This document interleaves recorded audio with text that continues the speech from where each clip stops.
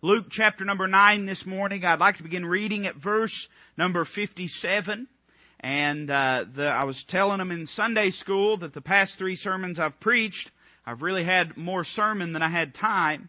But I hope if the Lord will help me to, I want to make up for that this morning if I can. Luke chapter number 9, verse number 57, the Word of God says, "And it came to pass that as they went in the way, a certain man said unto him, Lord, I will follow Thee whithersoever Thou goest. And Jesus said unto him, Foxes have holes, and birds of the air have nests, but the Son of Man hath not where to lay His head. And he said unto another, Follow me. But he said, Lord, suffer me first to go and bury my father. Jesus said unto him, Let the dead bury their dead. But go thou and preach the kingdom of God. And another also said, Lord, I will follow Thee. But let me first go bid them farewell, which are at home at my house. And Jesus said unto him, No man, having put his hand to the plow, and looking back, is fit for the kingdom of God." Would you pray with me this morning? Heavenly Father, I ask this morning that You would speak to hearts through the work of the Holy Ghost. Lord, I will fail this morning in the energy of my flesh. So help me this morning to hide behind Your cross. Help me to crucify self and flesh. And Lord, help me to depend wholly upon You this morning. Father, I don't have much. But by Your grace, I want to yield every bit of it to You. And I want You to work in hearts, Lord. Let me only be the vehicle that men might glory in You and that they might glorify You. Father, I pray that these truths would penetrate hearts that have oftentimes been hardened by the world and hardened by comfort and hardened by apathy and hardened by the low standard of Christian discipleship in the day that we live in. Oh God, we're so complacent. Break us of our complacency. And I pray that You would take these truths and put them exactly where they need to be in the depths of our hearts. Help us not only to grasp them, but to be obedient to them. And we'll be sure to give You the glory. If there's any amongst us, Lord, You and You alone know the human heart. Even we cannot know the heart. It's desperately wicked. It's deceitful above all things. But Lord, You know whether there's any amongst us here that have never been born again. And I pray that today, Lord, not later, not another time, but I ask You, Father, today, through the Holy Ghost, to show them that they are lost and in need of Calvary, and that before they'd leave here, they would be born again. Father, now we've asked You to do this. We've not asked each other. We've not said it as a confirmation word of faith, believing in ourselves, Lord, but it's been an intercession. It's been a supplication. It's our heart's desire for You to accomplish these things, that we might give You the glory. And we do ask all these things in Christ's name. Amen. In Luke chapter number 9, we have the story of 3 men that are faced with the challenge of discipleship. I would say to you this morning that if you have been born again, you have been faced with the challenge of discipleship. Now, when I speak of discipleship, I'm aware that disciple and discipleship has 2 connotations. And I believe they're both valid. I believe that discipleship, on the one hand, is our purposeful interest that we take in the life of someone, either that is lost to win them to Christ, that we may disciple them, or that is already saved, that we might help disciple them, that they might grow closer to the Savior. And I'm aware, and that's a valid definition of the word discipleship. But I believe also, just as discipleship can be spoken of something that you do in the life of another, discipleship is also something that is spoken of that we in our own lives yield to, that we might glorify Jesus Christ and serve Him. You see, to be a disciple of Jesus Christ and to be saved oftentimes are altogether 2 separate things. There's plenty of folks that are saved that are not disciples of Jesus Christ. To be a disciple of Jesus Christ means to be a follower of Him. There's lots of folks that have put their faith in Him and they've believed in Him and they've truly been born again, but they're not following Jesus Christ. You say, preacher, how do you know if I'm following Jesus Christ? Well, are you winding up where He wants you to be? If you're not winding up where He wants you to be, you're not following Him. That's pretty simple, isn't it? It's pretty evident whether we're following Jesus Christ. Are we walking in the way of the world or in the way of the Word of God? If you're walking in the way of the world, you didn't get there by following Jesus Christ. You got that way by doing things your own way. Are you a failure in your Christian life? I know that word failure is forbidden in this soft and neutral world that we live in today. No one's a failure, you know. But the truth is, some folks are failures. Some folks are failures in their role, in their marriage. They're failures in their job. They're failures in their friendships. They're failures. You say, preacher, that's pretty harsh. Well, you don't have to stay a failure. You can get right and do right. Amen? And life doesn't come with an eraser like a number 2 pencil, and I'm aware of that. But you can choose from this moment forward to do and to be the right thing. And there's many that are failures in the area of discipleship. You say, preacher, are they failures at being saved? No, because being saved don't have anything to do with what we do. It has to do with what Jesus Christ has done for us. But they're failures in the way of discipleship. And I believe this morning that the only way the church is going to be what it needs to be is if we'll commit to be disciples of Jesus Christ. Church is getting a mess by following man. I'm not your shepherd, I'm your under shepherd. You say, what's the difference? Well, the shepherd has the run of things, and the shepherd also has the run of the under shepherd. I'm not the boss of things. I laughed, my little niece, we watched the nursery last night, and during the ladies' meeting, and I walked in, and they were doing something. Kids always breaking something, throwing something, setting something on fire. And I walked in, and I said, honey, don't do that. And she said, I know. You're the boss of church. And, my flesh wanted to say, hey, I like that. But then my spiritual man said, no, that ain't right. No, I'm not the boss of church. I'm the under shepherd. The shepherd's the boss of church this morning.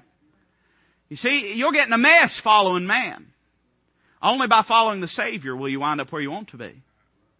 And there's very few people that like the idea of following a man. Most people would say, I don't follow any human being. Sure they do. They follow themselves. That's the world of humanism that we live in today. We deify self and call it independence.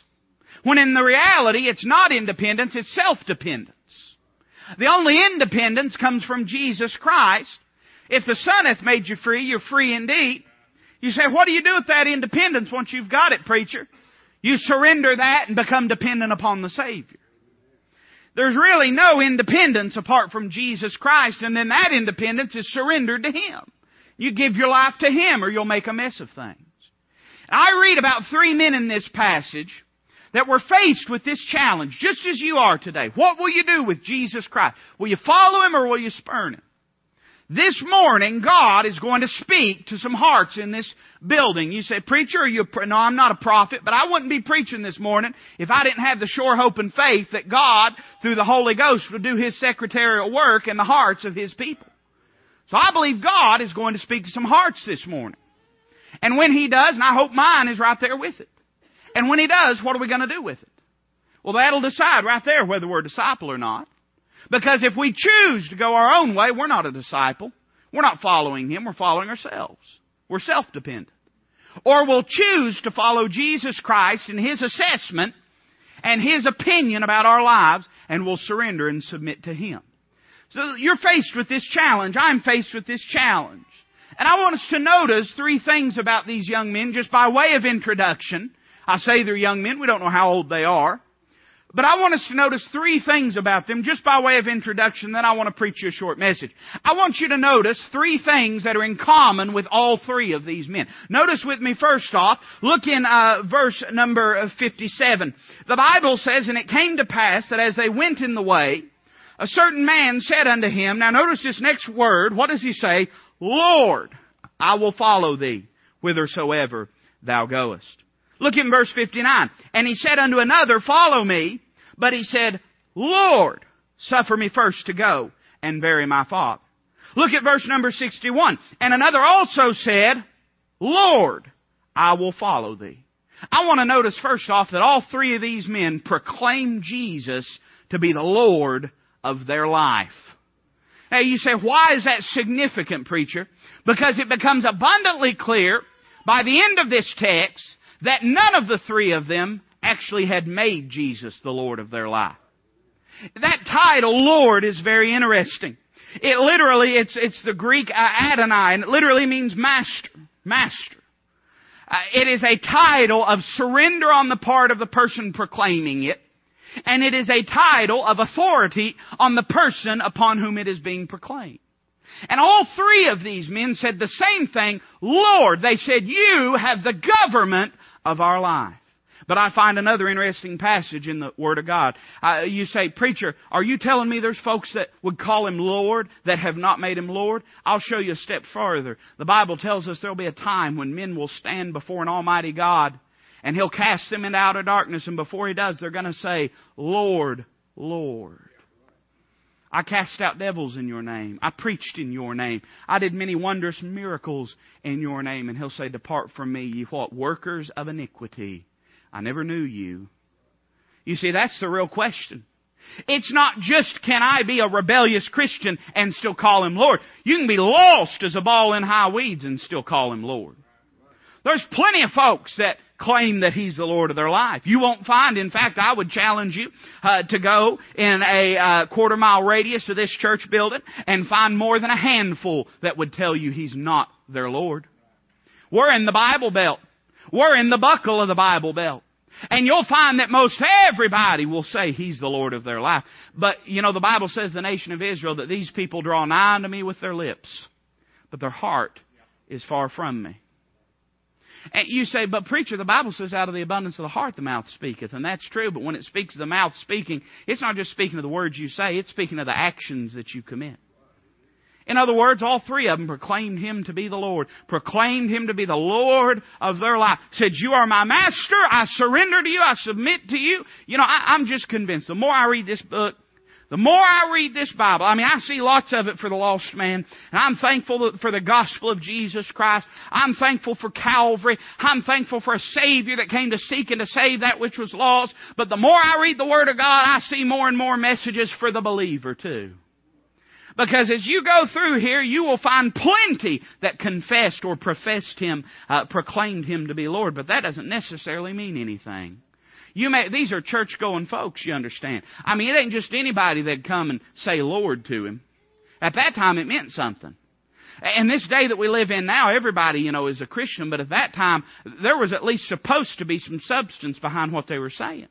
It's easy to call Him Lord now because everybody's a quote-unquote Christian. But just because you say He's the Lord of your life, that doesn't mean anything. What does your life say about it? Your life will tell you who is the Lord of it. Your life will tell you who is the Lord. If Jesus is in charge of your life, it'll be evident. By the same token, if you're in charge of it, or if the devil's in charge of it, or if the world is in charge of it, it'll be just as evident. You see, all three of these men, they proclaimed Him to be Lord. Notice the second thing. They're all faced with this challenge of discipleship, are they not? And notice what they all say. Notice the next phrase, verse 57. It says, Lord, I will follow Thee. Look down at verse number 59. But he said unto another, follow me. But he said, Lord, suffer me first to go and bury my father, implying that he too would follow Him. And look at verse number 61. And another also said, Lord, I will follow Thee. I find that all three of these men not only proclaimed Him Lord, but I see that all three of these men pledged their lives to Him. All three of them, whether explicitly or implicitly, they all said, okay, Lord, I'll say yes to You. Do you know there's a sense in which we can say yes to God and still be saying no? There's a sense in which we can be saying yes to God, but still be saying no. Any time that we give God less than what He's asked for, we're saying no. We might give Him more than the person next to us gave Him. We might give Him more than the average Christian. But any time that we don't give Him our whole being, we're giving Him less than what He asked for. And we may be saying yes, but we're still saying no. We have churches filled with Christians nowadays that feel good about the fact that they've said yes to God in a few small things. But they don't see that they've still robbed and stolen from Him the government of their life. We think if we dress right, if we carry the right Bible, we think if we go to a church that preaches some truth, a church that's got good music, we think if we, set a Bible on our table or on our nightstand, we think if we do this and do that, that's enough. But my question is, have you given Him everything? Because when He died for you, He bought everything. He took you lock, stock, and barrel when you was lost, didn't He? He didn't say, I'll die for them, but their worst sins I won't save, I won't forgive. I'll die for them, but there's a certain portion of their life that I won't redeem and I won't replenish. When He saved you, He bought you lock, stock, and barrel. He paid for everything. Is He getting what He paid for this morning? All three of these men pledged their lives, but all three of them did it conditionally. You see, that's the problem. We have a God that loves us unconditionally, but we don't want to serve Him unconditionally. There's going to be times it ain't going to be easy, and I ain't going to preach my message before I get there, but just suffice it to say that just because you've said yes in some things, that don't mean you've said yes on everything. And if you've not said yes on everything, then you're robbing God. You're a thief from an almighty God, from what He has bought and paid for. You've robbed it and taken it back from Him if you're not giving Him every part of your life, every part of your being. You say, preacher, it looks pretty good from the high horse that you're on. No, I'm preaching this at me. Just like I'm preaching it at you. If I've done that, then I'm a thief. And I'm a robber. And I'm a scoundrel. And I'm apathetic. And I'm a pitiful Christian if I've done it in areas where I have done it. I don't care who we are. We all need to recognize the authority and government of Jesus Christ over our lives. We see that all three pledged Him their lives. But I want you to notice a final thing. And this is implicit in the text. You'll find things that are explicit in the Bible and things that are implicit. You say, what do you mean? There's things that are taught by what is said, and there's things that are taught by what's not said. And we find that all three of these men proclaimed Him to be Lord, even though He wasn't. All three of these men pledged Him their lives, but upon a condition. And we find that all three of these men politely left without following Him. Can I say to you today that polite Christianity is destroying the church? You say, what do you mean, preacher, by polite Christianity? Brother, I'm about to climb out on a limb, but that's where the fruit's at, so you bear with me. I mean this whole exchange that we've all got with each other, where we know something ain't right, but we don't talk about it. I mean this whole thing where we come into the house of God, we hear, and not just me, friend, not just my preaching, but I mean, we'll sit and we'll hear the song. Oh, I was thinking about it. We're singing at Calvary, and I was thinking where He says, now I've given to Jesus everything. I thought, I wonder how many of us were just made hypocrites. Because we sat there and sang that when we've not given Him everything. The reality is, every one of us, whether it's through the preaching, whether it's through the singing, we come in, we act like everything's okay when everything's not okay. It's that polite Christianity. That Christianity that doesn't want to put attention upon friendships and relationships. And can I say that polite Christianity, that won't get the job done. We've got to get honest, we've got to get sincere, and we've got to start really being truthful about the areas of our life that need work. They politely left. But they left just the same. They could have sat there and huffed and puffed and stomped and cursed His name. But they didn't. Instead, they smiled. They said, it's not for me. And they turned around and walked away. And it would not surprise me if in this room today we had folks that God met you face to face in your soul and in your heart and said, what will you give me? And you politely smile and say, oh, thank you, Lord, not for me. And politely turn and walk away. What caused these three men to do this? I see three excuses in this passage. And by the way, we got a lot of excuses today. I mean, that's the truth, right? That's the truth. It's football season. And you watch football. I got a lot of friends. Don't hold this against me. I got a lot of friends that are Georgia fans, okay? And that won't help you around here, Miss Tammy. And I got a lot of friends that are Georgia fans. And, buddy, they would not hear any excuses. I'd talk to them. I'd say, well, we got a young football team this year. Brick by brick. And it's going to take time. And they didn't want any excuses. They didn't want to hear a single one. Till about 8:15 last night. Then they found all the excuses they could look for. Now I know whether we got football fans. Some of you are going, huh? Others of you are going, preach. We'll always have excuses. Excuses are abundant, but there'll come a day before the judgment seat of Christ when no excuse will be found. What you are is what you are, and what you've done is what you've done. And what He does with you will be up to Him. Listen, He won't send you to hell. But oh, what a day of weeping and wailing that will be for many of us. There's coming a day. They all had excuses. I want to notice these 3 excuses. Let me just give them to you very quickly. I want you to notice that one of the reasons, one of the pitfalls of Christian discipleship that we see in this passage is the uncounted cost of discipleship. The first man comes up to him and says, Lord, I will follow Thee whithersoever Thou goest. He says, okay. He says, foxes have their holes, and the birds of the air have their nests, but the Son of Man hath not where to lay His head. And that young man said, no, thank you, not for me. There's lots of folks that they're real keen on serving God till they realize it's difficult. It's difficult. This thing ain't for the weak-stomached. Being honest with you. This thing, and don't get me wrong, these young people, they can be wise beyond their years, and so I don't mean this in a chronological sense, but let me just say this whole thing of serving God, this isn't for boys, this is for men. And this isn't for little girls, this is for women. And that's not to say they can't be wise beyond their years and do that. Don't misunderstand me. But I'm just simply saying, particularly to our adults, this is a thing where we're going to have to, us men, we're going to have to quit you like men, as the Bible says. And we're going to have to quit making excuses. We're going to have to step up and do the right thing. You see, it's easy when it looks like it's easy. But then when it gets tough, all of a sudden, sorry, Lord. I know I called You, Lord. I know I gave You my life. But now I'm leaving. The uncounted cost. This young man was willing to serve Christ until he realized it would mean maybe some nights out under the stars. What does that say about us? There's very few in this world, especially in this part of the country, that through serving Jesus Christ are going to have to go and sleep without a roof over their heads. I mean, this young man had a better excuse than we did, and he didn't have no excuse at all. You see, we're all revved up. We want to serve God. Hey, Lord, I'll serve You. I'll do anything You want. Till He says, all right, I want you to do this. All right, dig into that check a little bit. Give me a little more. All right, go to that neighbor.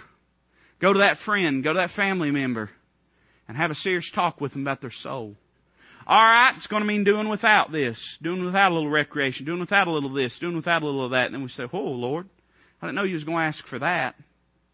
The problem is we think we own this thing. We think this is ours. We think that... I don't have no billfold on. I've learned quit carrying my billfold where I'm Baptist. But, we've learned... We think that this money is ours. We think this time is ours. We think it belongs to us. We have the mentality of a thief. You know, that's what a thief is. A thief always believes what you got belongs to him if he can just get it. If he can just get it away from you, it belongs to him. A thief always justifies his stealing and his theft. He always... Boy, there's not much... anything that an honest person hates more than a thief. Isn't that true? You ever been stole from? Yeah, there's not much... I mean, you could be just about anything and be loved more than a thief amongst honest folk. And that's all we are. We're a bunch of thieves. We're a bunch of thieves that God has blessed us with health and with time and with money and with energy. And because we can get it away from Him and use it on our own energy and use it for our own purposes, we think it belongs to us. The fact of the matter is, this young man didn't count the cost. And you better understand, we've got this thing backwards about discipleship. We do everything we can to drag folks in to make it look appealing to them. But if you read the verse just prior to this, the Bible says there were many multitudes following the Lord. You know what He was doing? Forgive me if this sounds crass, but He was thinning the herd. He had multitudes following Him. But they didn't know what following Him was. Boy, if that's ever a picture of the modern day church... multitudes following Him that don't have a clue what following Him means. They think it's just making a courtesy appearance in a church house once a week. They think it's just owning a big old family Bible and putting weddings and births and deaths in. They think it's just reposting a courtesy picture on Facebook. God help us. They think that it's just this soft, casual, empty Christianity that's a mile wide and a quarter inch deep. And that's what they think that Christianity is. Can I say to you today that if your Christianity... Now listen now, I'm not talking about your salvation. Your salvation is paid for full and free. But if your Christianity don't cost you anything, it's a cheap Christianity. If your faith can't get you out of bed and into the house of God, I believe I'd trade it up for a different kind. If your faith can't drive you enough to witness to someone, I believe I'd get a different sort. That's not what God saved us for. He saved us to be something different. He didn't save us just to be nothing. He didn't save us just to add nothing. The Bible says we're salt of the earth and we're the light. That's what God saved us for. If we don't make a difference, what's the purpose? What are we even doing this for? I believe first off we see the uncounted cost turns a lot of folks away. But notice secondly, we see the unburied corpse turns a lot of folks away from discipleship. There was another one, and this man was not proactive. Now, I find it interesting that some men offered themselves to the Lord, but this man, the Lord laid stake on his life. And you might be here today, and you might not have come here for this. You might have come here to shout and have a good time and thought, boy, preacher's going to be nice to me today and everything. But maybe the Lord is going to lay stake on your life today. And that's what happened with this young man. And the Lord said to him, follow me. There's 2 words that can change your life. Follow me. Follow me. And he said, Lord, suffer me first to go and bury my father.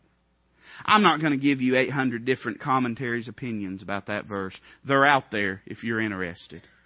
But I'll tell you what I believe. I believe that it was the Jewish custom to bury a man the day that he died.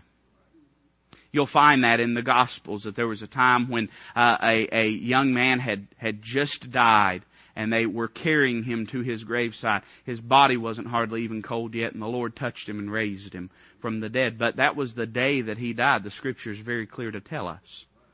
So I don't believe that this young man is saying, my father's lifeless body is laying over here and someone needs to bury him. But let me say this. Either way, the application is still appropriate.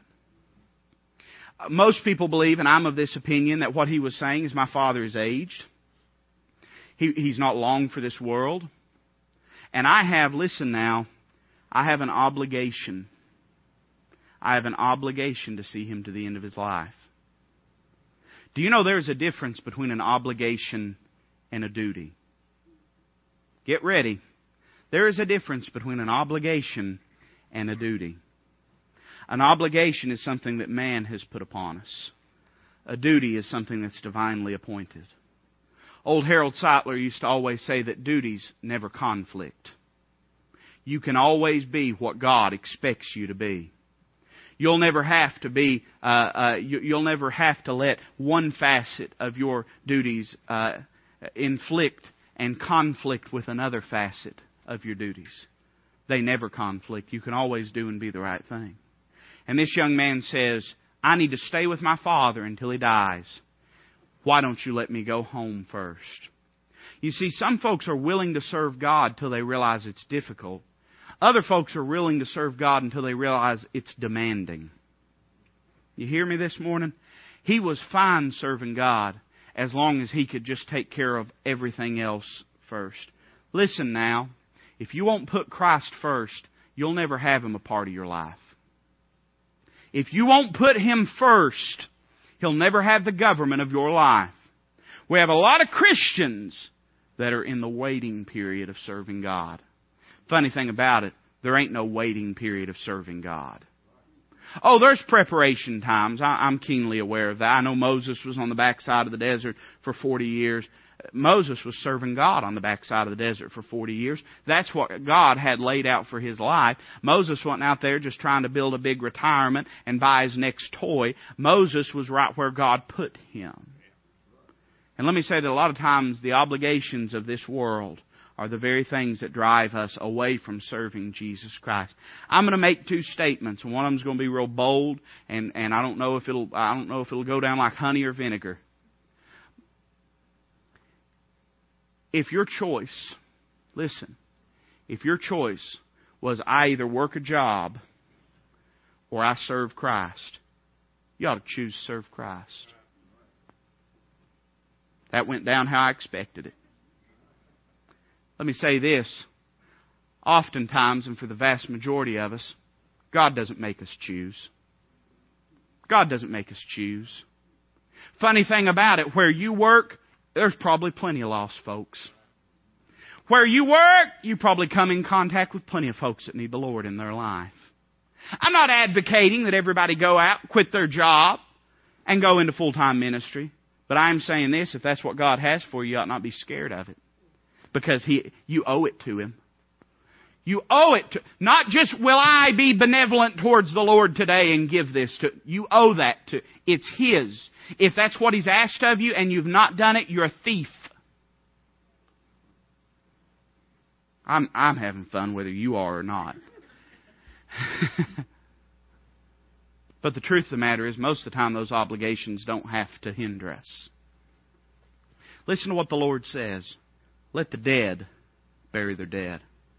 Can I, and you know me, I'm not changing the Bible, but can I say that how we would say it today? Let the lost folks fill their bank accounts. They're going to be here through the tribulation to spend it. Let them work on buying the big house, the nice boat. That's all they're ever going to have. You've got something that's not of this world. You ought to be working and serving for Jesus Christ. So many of us are working so hard to get where we want to be here that we miss the fact of what we've got up there. We miss, oh my, what an adjustment in perception it'll be when we step outside of time and into eternity. And you know what's going to be very interesting? The very thing we thought we had an abundance of here is all of a sudden going to be an absolutely oblivious and absolutely absent commodity when we get there. And that's time to serve God. The very thing that we took for granted here, the time, the energy, the opportunity to serve God. You say, preacher, I ain't got no time. Then what do you need to trim out to become a disciple of Jesus Christ? I always ask our young people, and listen, I am for young people working. Our country would be in better shape if young people would learn how to work. Right? I'm for it. But can I just tell you that you have to have the same standard as a 15, 16-year-old when it comes to your job not interfering with the house of God that any adult would have. And I have asked young people this when they've gone to get a job and all of a sudden here they are, they're gone. They're not in the house of God anymore. I always try to pose them with this question, what is your end game? Are you never going to go to church again because you're working a job? Because that's where a lot of young people wind up. They get a job, they get out, and they never get back in. I understand everybody gets their ox out of a ditch occasionally. I don't care who you are, there's times. And I don't think God's angry at you over that. But you better recognize that the house of God needs to be the preeminent thing.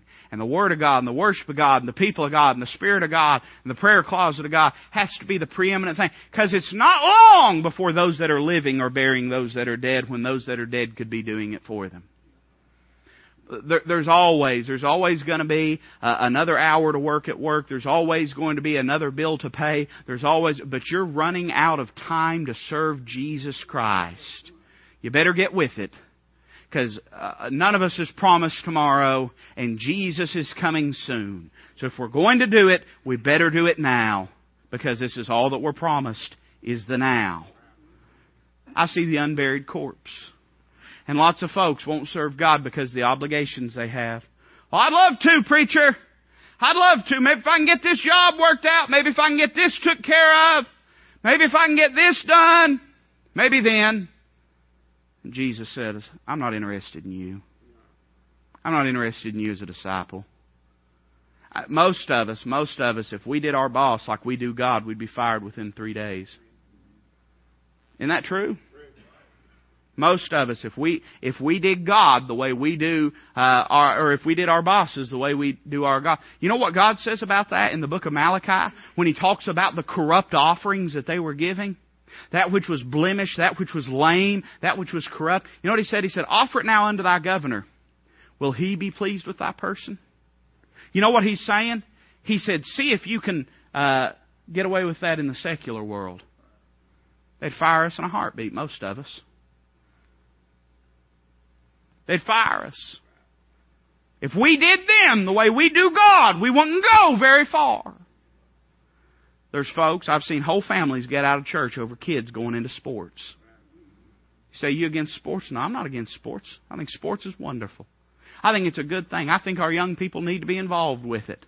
I don't have a single problem. But there was a time when even the secular world had enough respect for the house of God that they wouldn't put a practice or a game on a Wednesday night or on a Sunday.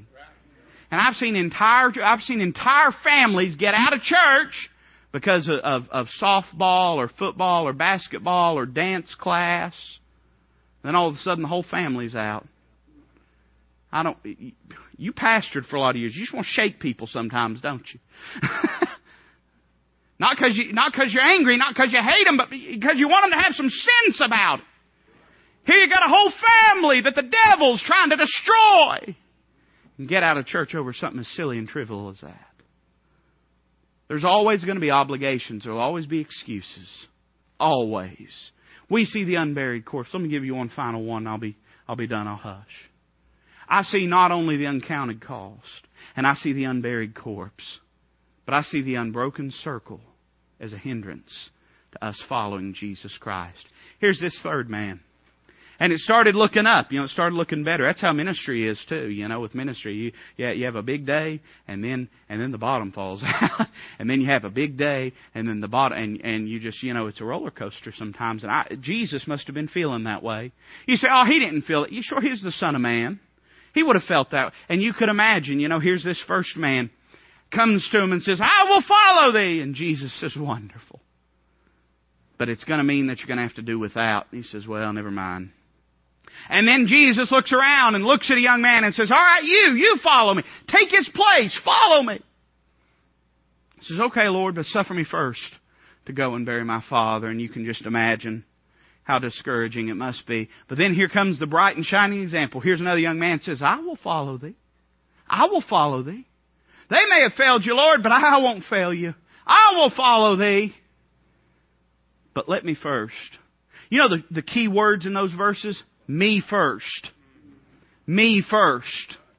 This me first Christianity ain't going to get the job done. It's got to be a Jesus first Christianity to get the job done. But let me first go home and kiss my father and mother and say goodbye to them. Jesus looks at him and says, no man, having put his hand to the plow and looking back, is fit for the kingdom of God. You know why Jesus said that? The Bible says about a certain group of people that Christ would not commit Himself unto them because He knew what was in man. And I believe about this young man that he understood this is the Son of God. He is omniscient. He knows all things. And he understood what was going to happen when that young man went home. Can I tell you? Listen, if you're lost here today, I hope that you get saved before it's everlasting too late. But I came in today to preach and help our people. And I hope you get saved if you're lost. But listen up, believers. Listen up, Christians. Because this is going to sound harsh. But this is what Jesus said. This isn't what I said. If you're going to serve God, there's going to be people you're going to have to get rid of out of your life. There's going to be people you're going to have to get rid of out of your life. People that are going to hinder you. People that are going to try to drag you down from serving God. I know what would have happened if that young man went home, and you know what would have happened too. If you've ever had kids, you know what would have happened. Mom and Daddy would have got in on that thing. And he would have come home and he would have said, you'll never believe it. Here I've met Jesus Christ. Oh, and He's going to let me follow Him. And they would have said, now wait a minute, son. Wait a minute. You know you've got your schooling to tend to first. Wait a minute, son. What are you going to do about your job? Son, now that ain't no way to raise a family, to be out there all the time just carrying about with this Jesus fella. If they could only realize that's the only way to raise a family. That's the only way. You won't raise your family right without Jesus Christ. You won't raise your family right without Him being in the dead center of it. Or in the living center, I guess I should say, of it. There's always going to be a group of people that's going to call you a fanatic. And listen, to dead Christians, if you follow Jesus Christ, you are a fanatic. That's the world we live in today. We live in a Sunday morning only Christianity world. That's what this world is today. You get on fire for Jesus Christ, it's going to be strange to some folk. You've got to make up your mind right now. You said, preacher, what will happen if I don't? You won't follow Him. That's what. That's what. I'm not. There's sometimes a preacher in his message feels like he is pleading. I'm being honest. Sometimes he feels like he's pleading. I'm not pleading with you. I'm plopping it out there for you to listen this morning. You'll make a wreck of your life if you don't get in line with Jesus Christ. I want you to. I implore you. I beg you. I hope you do. But whether you do or not, it won't change. It won't change Him. And it won't change what He requires of you. And no matter what you think about these verses we've read this morning, it's still the truth. It's still right. It may be weird to this world. It may be strange to dead Christians. But it's still what God paid for and what God expects out of your life. It's the only way. It's the only way. You say, what happens to people that don't? They wind up as dead Christians. Their families go to pieces. They're miserable. They're plugging along. Satan's lullabied them to sleep, made them feel like they're somebody because they show up every once in a blue moon. No, it's going to take more than that. It's going to take more than that. If you're going to be what you need, it's going to take more. Don't follow me. I'm not talking about me. I'll lead you into a ditch. We'll be the blind leading the blind. Follow Him. Follow Him. He's right. He's holy. He's righteous. He's immaculate. He doeth all things well. Follow Him, and He'll lead you right. But the sad thing is, a lot of us just ain't following anybody but ourselves. We're doing things exactly as we please. And then one day we're going to lament when our family's in pieces, when our heart is broken, when our years are spent as a tale that is told. We're going to weep and cry and lament and say, Lord, I don't know what went wrong. I'll tell you what went wrong. Right now is the decision time. Right now. What will you do now? What will you do right now for Jesus Christ? Will you give Him what He paid for?